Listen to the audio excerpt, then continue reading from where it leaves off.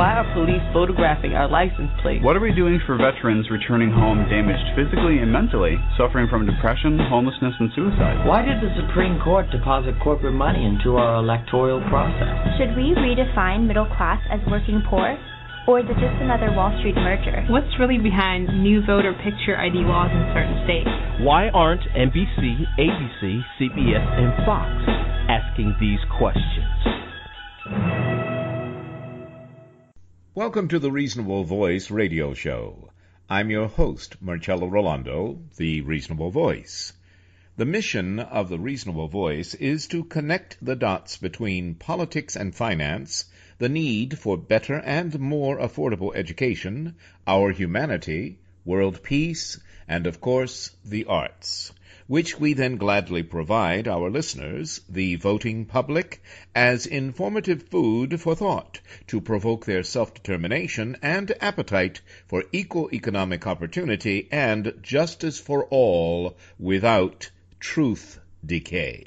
The Reasonable Voices are advocates prioritizing education, preserving our history, leading by example for a peaceful and prosperous world by evoking and embracing both creative artists and political unity as solutions to our challenges. Good afternoon. This is the Reasonable Voices Talk News Program, and I'm your host, Marcello Rollando. My guest today, we all know my three loves, history, politics, and film. And when film sort of embraces the others, I'm even happier. So today my guest is filmmaker, writer, director Scott Lyman. Well, Scott has written and directed Venus Melite. Venus Melite is a short film, again, written and directed by Scott Lyman. And I've asked him to join us this afternoon to share his Venus of Honey with us. And by the way, I want him to talk about his choice to launch a Kickstarter campaign on behalf of this production, Venus Melite. Oh, first of all, this is interesting. I live sometimes in Virginia, but I don't often have guests who are from Virginia. Writer-director Scott Lyman was raised on a farm in rural Virginia. Scott Lyman, first of all, welcome to the show. How are you? Thank you very much. I'm great. Good. Excited to be here. Well, where were you raised? What rural area of Virginia? Sure. I grew up on a farm about 40 minutes outside of Charlottesville. Oh. Near a small town called Gordonsville. Oh, I know Gordonsville. I drive through it occasionally. Yeah, very cute. Orange County. Yes. Well, very good. Well, hello, neighbor. I spend most of my time in D.C., but occasionally I do have a home that's west of Charlottesville, out closer to the Blue Ridge, I guess. Oh, it's beautiful out there. Absolutely. Okay, back to us. And by the way, you still sort of split your time between Virginia and New York, don't you? I do. I sort of bounce around quite a bit. For a while there, it was New York and London, and then now it's New York and Virginia. So yes. I like it down here. It's quiet. It is quiet. It is. And when I have to do writing, too, I kind of tend to try to find myself in Virginia. On the back roads doing 40 with God, as I often say. Anyway, let's get to Scott. In 2014, Scott graduated with a Master's in Fine Art from Central St. Martin's in London, where he developed a 26-minute video adaptation of Booker Prize winner Alan Hollinghurst's debut novel, The Swimming Pool Library, which was published in 1988, I believe. And shortly thereafter, the video was selected for the high-profile Bloomberg New Contemporaries 2015 and installed in a custom neoclassical pavilion at the Institute of Contemporary Arts in London. Not bad, Scott. What do you have to say about that? That was a great time. I was thrilled. I think when I started my master's program in London, I had learned about the New Contemporaries exhibition, which is they do it every single year, and it's kind of a very competitive roundup of recent graduates from UK art schools. And so that was kind of the ultimate goal. And I actually, I wasn't sure that I was going to apply for it or anything like that, but I did end up applying, and I was thrilled to be selected. So it was really fun. It was a great time. It sounds like a great time, and another great time in your life is you studied acting at Harvard, yes? I did, yes. That was before I went to London. Yes. Yeah, so I think when I went to London, my goal was to bring sort of my passion for film and literature and performance, working with actors, fine art, architecture, all of these things, and try to kind of, through a lot of research and kind of digging into my interests, try to pull them all together into one sort of practice under one larger umbrella. Mm-hmm. So that's where I am with Venus Melite. So right after I left London for that, from that show, New Contemporaries, I went to do my first artist residency in Malta. Mm-hmm. And so when I arrived there, I was kind of in this new country that I didn't know anything about, and I had a month to kind of figure out what I was going to do with my time there. And I was already searching for kind of a story for my next project. Mm-hmm. And so I found it to be an incredibly inspiring place. And that was the beginning of Venus Melite.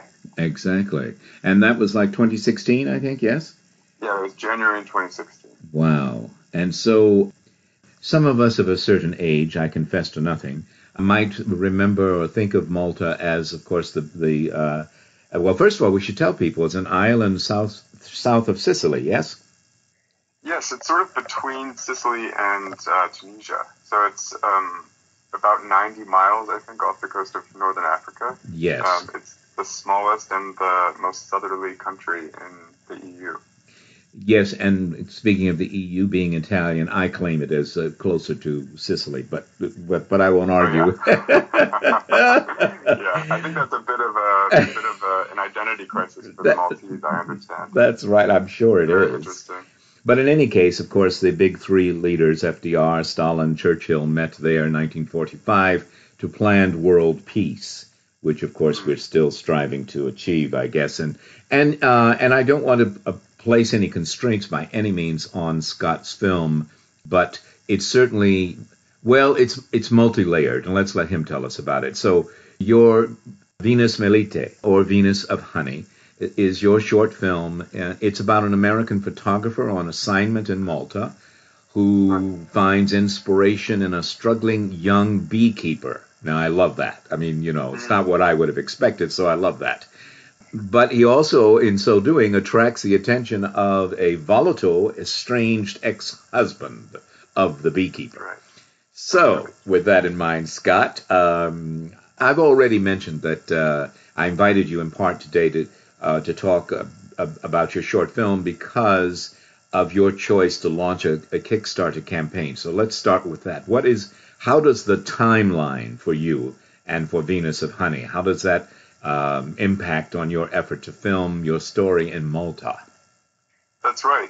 Well, I actually just returned from Malta a couple weeks ago where I started pre-production on the film. So I have a production team there. One of the things I learned about Malta when I traveled there the first time for my artist residency is that there's a huge film industry, which I didn't realize. Mm-hmm. I think it's their second biggest industry besides tourism. Yes. And so there's this incredible diversity of beautiful locations and crew members, and there's some available funding, which we were able to take advantage of, which is great. We got a €20,000 grant for the film. Wonderful. Yes, and this has been a multi-year project for me, and I'm really excited for it to move forward. And when I was there, we met with several beekeepers because there's a very, very long history of bee cultivation, or I guess honey cultivation in Malta that goes back to, I think, Neolithic times. Yes. And so the beekeepers there, we were talking about the schedule, and it turns out that the best time to shoot is the last week of April, which doesn't give us a whole lot of time to prepare, although in some ways I've been preparing for years now. But so we're trying to supplement our €20,000 grant with $15,000 in order to just sort of move forward with the shoot as soon as possible. Mm-hmm. And at this stage, I have nearly $10,000, and I have 11 days to go. So I'm about 2/3 of the way to my goal, and about 2/3 of my way through the campaign.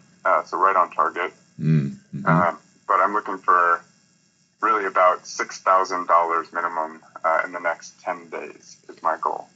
All right, then as long as we're talking money, which is an essential part of any filmmaking, how do we, tell us how we go for those who don't normally or regularly visit Kickstarter. How do we get there to make donations? Sure. So there's a Kickstarter. We're actually featured as a kind of a staff pick on Kickstarter. So if you go to Kickstarter.com, you should see Venus Melite, Venus of Honey on the main page. And you can click on that link. I think you have to make an account. You can probably do it. You can do it anonymously. You can also, I think, do it as a guest. And you make a pledge there. And we have different levels. You can pledge any amount you like, but we have rewards for various levels. So, for example, if you pledge $50 or more, you'll get your name as a special thanks in the credits. If you pledge $100 or more, you'll get a signed limited edition print photograph from the film, because the film also culminates in an exhibition of photography that is taken by the character in the film, who's also a photographer in real life. So we're going to have this beautiful product from the film. And it goes all the way up to, if you pledge $1,000 or more, you're a producer on the film. And you also get a larger signed limited edition print. If you pledge $5,000 or more, you get an executive producer credit. And then if you pledge $7,500 or more, you are the executive producer. And you also are invited to the film's premiere and international screenings at various film festivals. You get a credit on IMDb, the Internet Movie Database, as well as in the film. So we have lots of options there. And, of course, no contribution is too small. Even $5, $10, $25 is going to inch us closer to our goal. So my goal is to try to bring 100 new people into this campaign in the next 10 days. Excellent. Okay, well, we wish you all the best, and we will mention all of that information again at the end of our second segment. It is an adventurous venture on your part to try and do this, because, again, Malta, the timeline, it does present a lot of challenges that, I mean, filmmaking is a challenge in itself, but, I mean, how's the climate in Malta, for instance, if they're raising bees? Is it consistent? Yes. Or tell us about that. That's one of the reasons why we need to shoot sooner rather than later, because it gets very, very hot in Malta. So I think what happens, my understanding, is that the bees are really starting to pollinate now. It's full on, late spring, early summer there at this time. And in a few months, the landscape really dries up, and so there's not a whole lot of food for the bees. So they start harvesting honey in the last week of April, and then I think the bees, there's a really beautiful specific species of bee in Malta that is, of course, endangered, like bees are everywhere. Yes. And it's a black honeybee, and the honey that is produced by them is this very dark, thick honey that you don't really see in many other places, so it's very specific. It's kind of a treasure. And so I think they sort of stop producing for the summer and then go for it again in the fall, maybe. But it's not quite the same. The special honey comes out just in April. I get it, yes. So what kind of time talk about timeline, what kind of time does that leave for you to make submissions to film festivals? Oh, sure. So we have a whole festival strategy outlined, and the good thing about shooting sooner rather than later is that it gives us 5 months to then probably raise a bit more money for post-production, which will happen in New York. Start sending out our rewards. We'll do a little bit of extra shooting in New York for this gallery sequence that ends the film, and we'll probably throw an event along with that. There's going to be some visual effects in the film, some computer-generated graphics with the honeybees, and there's a very exciting final sequence, which I won't outline here, but I don't want to ruin the film. Of course, exactly. That's going to require a little bit of extra help. So we'll have 5 months to do that, which is great, and then we will be submitting to the first festivals on October 1st. Oh, well, excellent. And if I recall, when I went to the link to see you on Kickstarter, there was also a short video about the film and about all of what we're talking about today, yes? Yes, there's a bit of a video pitch. When I was in Malta several weeks ago, we did some test shooting around the honeybees and various locations. And my dear friend Margaret, who is the main actor in the film and is also a photographer in real life, she's there with me in Malta, and we talk about the project, and we talk about the campaign, and we talk about the rewards. So that's a little bit of an overview of the entire thing. And that's sorry. Go ahead. I should say about Kickstarter, one thing that listeners may not know, is that Kickstarter, something that makes it special and also a little bit scary, is that the way that it works is that it's an all or nothing platform. So if I don't reach my goal, I don't get a penny. And at this stage, we have almost $10,000. So that's a lot to lose. That is. I didn't know that about Kickstarter. I'm glad you mentioned that. Okay, everybody, let the word go forth. We're having a grand time. I do want to mention, since we've sort of mentioned her a good deal, the actress, a photographer we've been talking about is Margaret Singer, yes? Yes, that's okay. Right. And we are talking to the writer-director of Venice Melite, and we're going to take a short break. We'll be back with Scott Lyman. Stay with us. We'll be right back. There's more to come. And now, another film rental discovery. Welcome to the Indie Film Minute. In the Land of Blood and Honey is Angelina Jolie's first film-making project. It's set amidst the putrid mix of religious hatred and ethnic cleansing that was the Balkan War. It reminds us again that war is a far from noble adventure, and that behind all the fictitious propaganda are human qualities better left suppressed by the restrictions of civilization. Before the hell of war descended on them, Danielle, a Christian, and Ayla, a Muslim, had begun a promising relationship.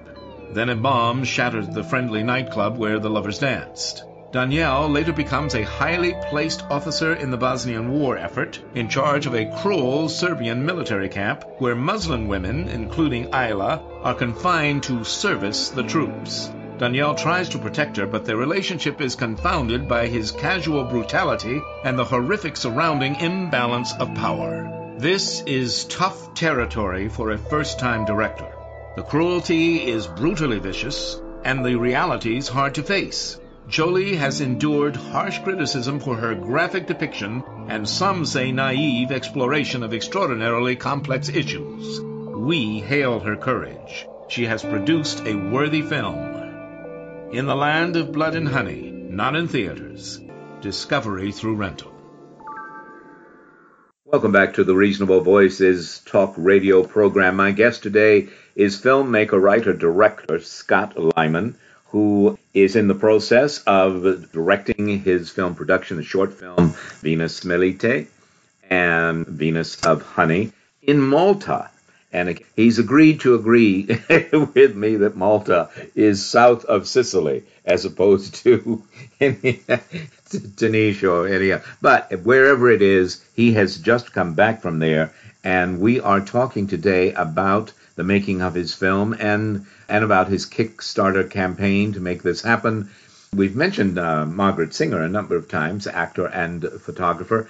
But let's talk a bit more about your cast. I think it's fair to say that your characters that you've written are outsiders. I mean, and in some areas of the world they'd be called outcasts even. But how do they commingle, these outsiders, these very different individuals that you created? Mars, Sure. And tell us. Yeah, well, when I went to Malta for the first time in January 2016 for an artist residency, I didn't really know anything about Malta, and I had 3 to 4 weeks to sort of do all of the research and try to gain an understanding of the place and make some artwork about it. So that was a pretty quick turnaround there in terms of trying to understand a foreign country with a 7,000-year history. So that was pretty intense. And I also found that when I was there, I was looking at all of this as an outsider. I'm an American, I'm a gay man, and so I was sort of looking at this long history and trying to find perspective on it. So in my short film, when I was there, I was sort of thinking, I want to make a project here, and maybe I should make it from. I don't really want to be imposing statements about a place that doesn't belong to me. Mm-hmm. And I was really interested in the outsider's perspective because I've always felt like an outsider myself. Mm-hmm. And in Malta now, it felt like sort of a microcosm for a lot of problems that are being faced all over the world in terms of political corruption, environmental degradation, and the migrant crisis. They have refugees sort of washing up on the shores all the time, and alive and dead, unfortunately. And so they're this tiny, tiny island country is dealing with this influx of foreigners for the first time. Well, not for the first time, I shouldn't say that, but they're dealing with a level of diversity that they've never had to deal with before. Yes. And so I was really interested in that, along with this long history of Malta. It's been colonized by basically every world power since Alexander the Great. Yes. And this incredible, incredible history. But I think I wanted to sort of explore that from an outsider's perspective. So the purpose of the film is to see a place through the eyes of an outsider. Mm-hmm. And so obviously, I know you've created these characters, and they are outsiders, each in their own way, but even as a let's say a unit, to give away as little as possible, they are also still collectively, they are outsiders as well as individually. I guess that's what I'm trying to say. Yes, yeah, I think I'm more interested in outsiders as characters. It's, even sort of, I would say the villain, and I hate calling him that because I think he's a complicated character, but I prefer to view him, sort of sympathetically. Mm-hmm. I think of him even as an outsider. Well, we're all carrying a baggage, and that doesn't just mean, if you were divorced or, you were forced out of the army or whatever. There are all kinds of baggage, and including just culturally and socially that we even perceive that may not even be there. So, That's right. I think that the magic of film is that it gives us time to see the POV of each character. So, because every character thinks he's perfect. He thinks he's right. Yeah. He's not. Exactly. Yeah. Anyway, enough of me. Tell us about Mars. Who's playing Mars? And well, just tell us. Yeah. So Mars is inspired by my real life best friend, Margaret Singer. We met when I was living in Boston studying acting. We, along with her partner Max, we moved to New York at the same time in 2010, and we sort of became best friends, and along with several other people, we have sort of a little queer family. And so when I came back from Malta the first time, I was showing her photos and telling her about this place and how incredible it was, and we sort of agreed that I could come up with a story that she could participate in. So I really wrote this film for her. In many ways, it's inspired by her life in some ways. The character Mars is not Margaret Singer, but it's inspired by some of her history. So, it's in some ways it's a love letter to Malta, and it's a love letter to my friend Margaret. So, well, there you are. And Isla? Yes, she is the beekeeper who Mars meets when she arrives. And I had learned a bit about beekeeping in Malta, and I visited the ancient apiaries, the bee colonies there, that are carved directly into the stone in a cliff face. And I was just so enchanted by it. And with everything that's happening in Malta, it seemed like maybe there was something to be explored there in terms of the kind of difficulties that honeybees are facing around the world as we continue to grow, and the environment continues to change.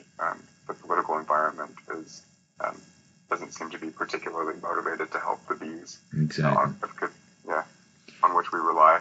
Exactly. I often tell people, we think we're so superior, and of course no one considers insects one way or the other important, and yet insects, bees, whatever, as they go, whether Einstein said it or not, as the bees go, so do we.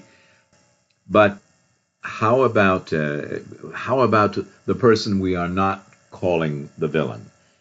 What is he coming from, and how is he impacting on your other characters? Sure. His name is King, and he is Isla's husband. They're separated. There's sort of a difficult, confusing, complicated dynamic between them there. But I was really interested I think I'm always interested in the way masculinity is portrayed and the way that people deal with it. I've never felt particularly masculine my whole life, so it's something personal to me, and I can see that sometimes, kind of like the prescribed form of masculinity is kind of too much for some people, and it causes people to suffer, and I think that it's a really heavy weight that society puts on men, lots of men, and particularly in very conservative cultures. I think a lot of times there's a certain way that you're expected to be, there's a certain success you're expected to reach, and when that doesn't happen, things can explode. So that's Cain. Yes. And recently in America, as I'm sure you're aware, there was some big to-do in the media about, and arguments about traditional masculinity was on the decline. And when I heard that, I went, this is the problem with 24/7 news coverage. You have to make up something to talk about when you don't have any. But anyway, so we don't have to go to Malta to face these sort of things, but it is a lot more beautiful there, I guess, and picturesque, and the cinematography. Tell us, for that matter, tell us about your production team. I mean, you've got some excellent people. Yes, please. Yeah, so when I was in Malta the first time, I did a screening of my video adaptation from London when I first arrived, and Angelique Muller came to the screening and we met, and I had been sort of thinking about how incredible the place was, Malta, and how I wanted to make a project there, and so I was preparing to pitch her, and she actually pitched me to give her an idea, and so that started the whole process, and because there's a huge film industry there, Angelique has this incredible CV. She's worked on Game of Thrones, which the first season was filmed in Malta. She's worked on By the Sea, directed by Angelina Jolie. She's worked on World War Z, starring Brad Pitt. I mean, all of these huge, yes, multi-million-dollar productions. So she has incredible experience. So I was lucky to find her, and she's producing and first AD as well. Yes, that's right. Yeah, and she also brought in Oliver Malia, who owns the production company Pellicola, and he also worked on Game of Thrones and By the Sea and lots of other big productions, and they co-founded the Valletta Film Festival in Malta. So we already have a locked-in premiere there. So that's great. And we also have a Paris-based producer, Martin Berliand, who does a lot of short films. And then we also have a production company in New York called Bows and Arrows, who joined the team. Our DP is Anna McDonald, who is a Canadian-American located in London. And she is very young. She's just starting out, and she's just making incredible work. So I'm lucky to have her on board. And we'll be shooting in this incredible, Malta is this gorgeous honey-colored rock in the middle of the Mediterranean. And so the colors you see there are just this blinding, beautiful honey-colored stone everywhere, and this deep, deep blue from the ocean. And it's just the most stunning place I've ever been. Yes. I am familiar with it, and what I have seen of your film is in the trailer. The teaser, if you will, was truly a reminder of what a beautiful part of the world that is, and that so much is going on, as you've already mentioned. So much is impacting on it now that it has not had to deal with at this magnitude. We often think in America that we're the only ones dealing with all the problems, but well. So what about? Do you get a sense of Malta, in addition to everything you've been telling us about it, all of the beauty and its history and so forth, but and politics and culture and climate? You really touched on all that we should know. But is there a tension between, say, its antiquity and this rush, if it is, to be modern? How does nature battling with industry, that sort of thing? Of course, yeah. I think I'm always interested in those things. But in Malta, you have Neolithic temples that have been vandalized and are sort of falling apart, and then you have these Renaissance fortifications, these fortified cities that are filled with Baroque architecture and all these layers from the various colonization, the countries that colonized the Malta, and so there's all these incredible layers there. And then, of course, they're modernizing. There's this huge influx of money from tourism and film in Malta, and they were one of the few countries, I think the only country in the EU that wasn't impacted at all by the 2008 financial crisis, because people still continued to visit. They still made films, and they didn't suffer.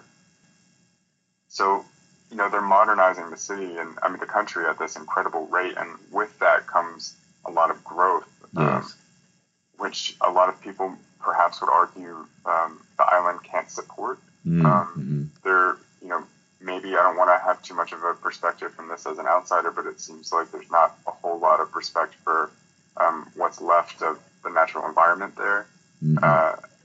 So, it's these things that are, I find it really interesting. It's happening everywhere, of course, in some places more than others. We see it here in Charlottesville. But, it's with a long history in Malta that they're dealing with. It's just fascinating. Yeah. Well, you're right. It is happening everywhere. But again, when you're 7,000 years old and there's so much diverse history, well, growth is a good thing, but it certainly can be painful. Let's put it that way. Yes. Yeah. Exactly. Before we go, tell us how we can find out more. We want to mention, of course, the Kickstarter campaign again, but what other platforms can we visit? Facebook, etc. Tell us. Sure. Yeah, I've been sharing the project a bit on Facebook. My name is Scott Lyman, and it's you can find information about the project on my page, and then the Kickstarter page. Donations, shares, contributions. If you know anybody who you think might be interested in the project, you can give $25, $50, $100. It would be greatly appreciated, and you'll have our gratitude, and we'll put your name in the credits. And also, we should mention again that if you do not reach your goal of $15,000, you get nothing. Right? That's right. So I have 10 days to raise $6,000. Okay. And also, I think some people may have questions. As I said, not everybody jumps on Kickstarter every day. But what's the accountability? People, go to a platform online, they give money. How do they know what's going to happen to it? Sure. So if we don't reach our goal, nobody's card will be charged. So it's a pledge rather than a contribution at this stage. But on March 24th, Sunday, March 24th at 4:16 p.m., the campaign will end. And if we reach our goal, everybody's card will be charged. And if we don't, then they won't be charged. All right. Let me thank you so very much, Scott Lyman, writer and director of the short film shot in Malta, Venus Melite, Venus of Honey. That's okay. Great. Thank you very much. Thank you. I really enjoyed this conversation. I always love talking to filmmakers anyway, but you have been enlightening on so many levels, and I can tell from this conversation in particular, but also from your teaser on the Kickstarter platform that you keep calling yourself an outsider because you're filming in Malta, but you bring, what do I want to say, a worldly, in the best sense of that word, a global POV that makes your characters, outsiders they may be, really beacons for us to say, ooh, I can relate to that. Does that make sense? It does. That's great. Thank you. Okay. I'm glad you're getting that. I did. Thank you. Thank you so very much, Scott Lyman. It's been an absolute pleasure. All the best to you and your film and your production team and your wonderful cast. And my best to Margaret. I love her photographs already. Thank you very much. Bye now. Welcome to the Indie Film Minute. The film American Honey is long. It is grimy, and it paints a terrifying picture of the vulnerability of youth.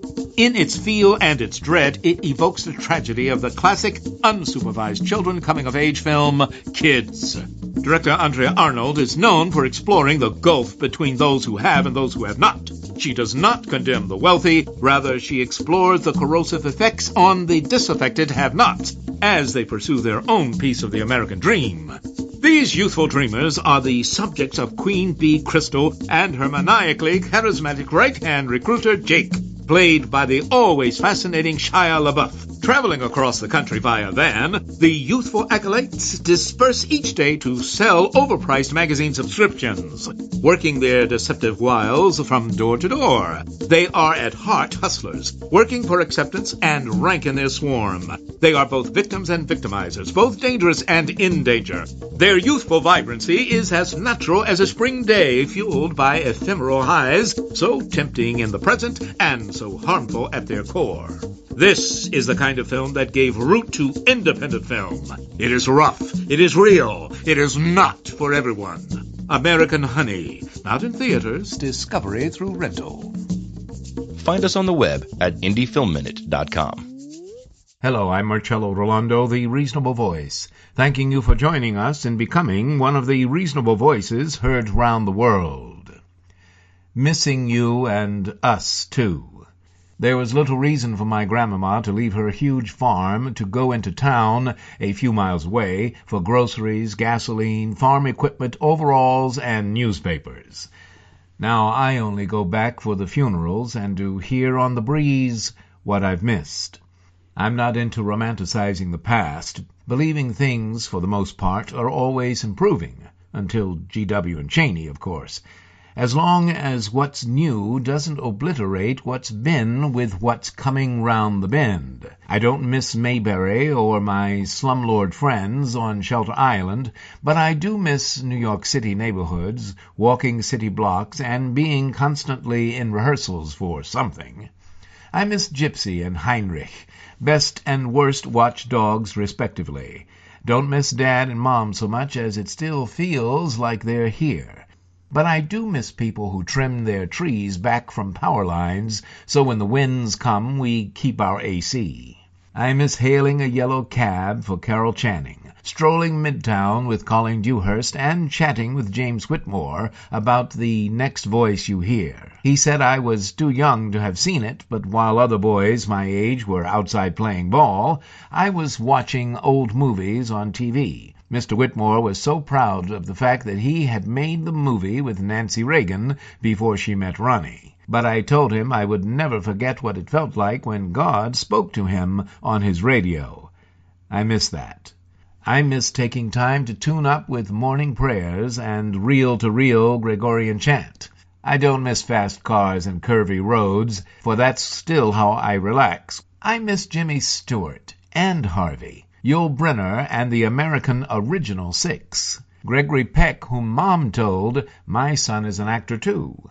I never miss Florida, except when I think of hurricanes 250 miles offshore pinning me against the lifeguard chair, streaking back my hair with beach sand, my lips rimmed like a margarita glass, and the ocean some distance away lapping occasionally at my toes, as a seagull above makes no headway because of headwinds. I miss the silence that can only be heard without the din, and I miss people who understand the wisdom in that. I miss Marvine's white boots as much as our drama classes. I miss my voice lessons with Wayne and Ernie, and both the Peabody and Baltimore Opera in the days of George Woodhead and Bill Iannuzzi, the only man who smoked more cigarettes than my 61-year-old brother, just diagnosed with the lungs of an 80-year-old. I miss him already. For me, missing is more happy memories than sad longing. But I do miss not seeing my best friend Lance Thomas Vining. However, I don't miss the Silver Diner, his favorite dining choice. I do miss my annual trips to Europe, but it was a wonderful career that suspended them, so we make our choices. I miss dates on letters, even to find telephone numbers on bills, and I miss sleeping more than 5 hours a night. But most of all, I miss who we were in the 60s. I miss Abraham, Martin, and John, and Bobby, too. Join us. Become one of the reasonable voices heard round the world. Thank you.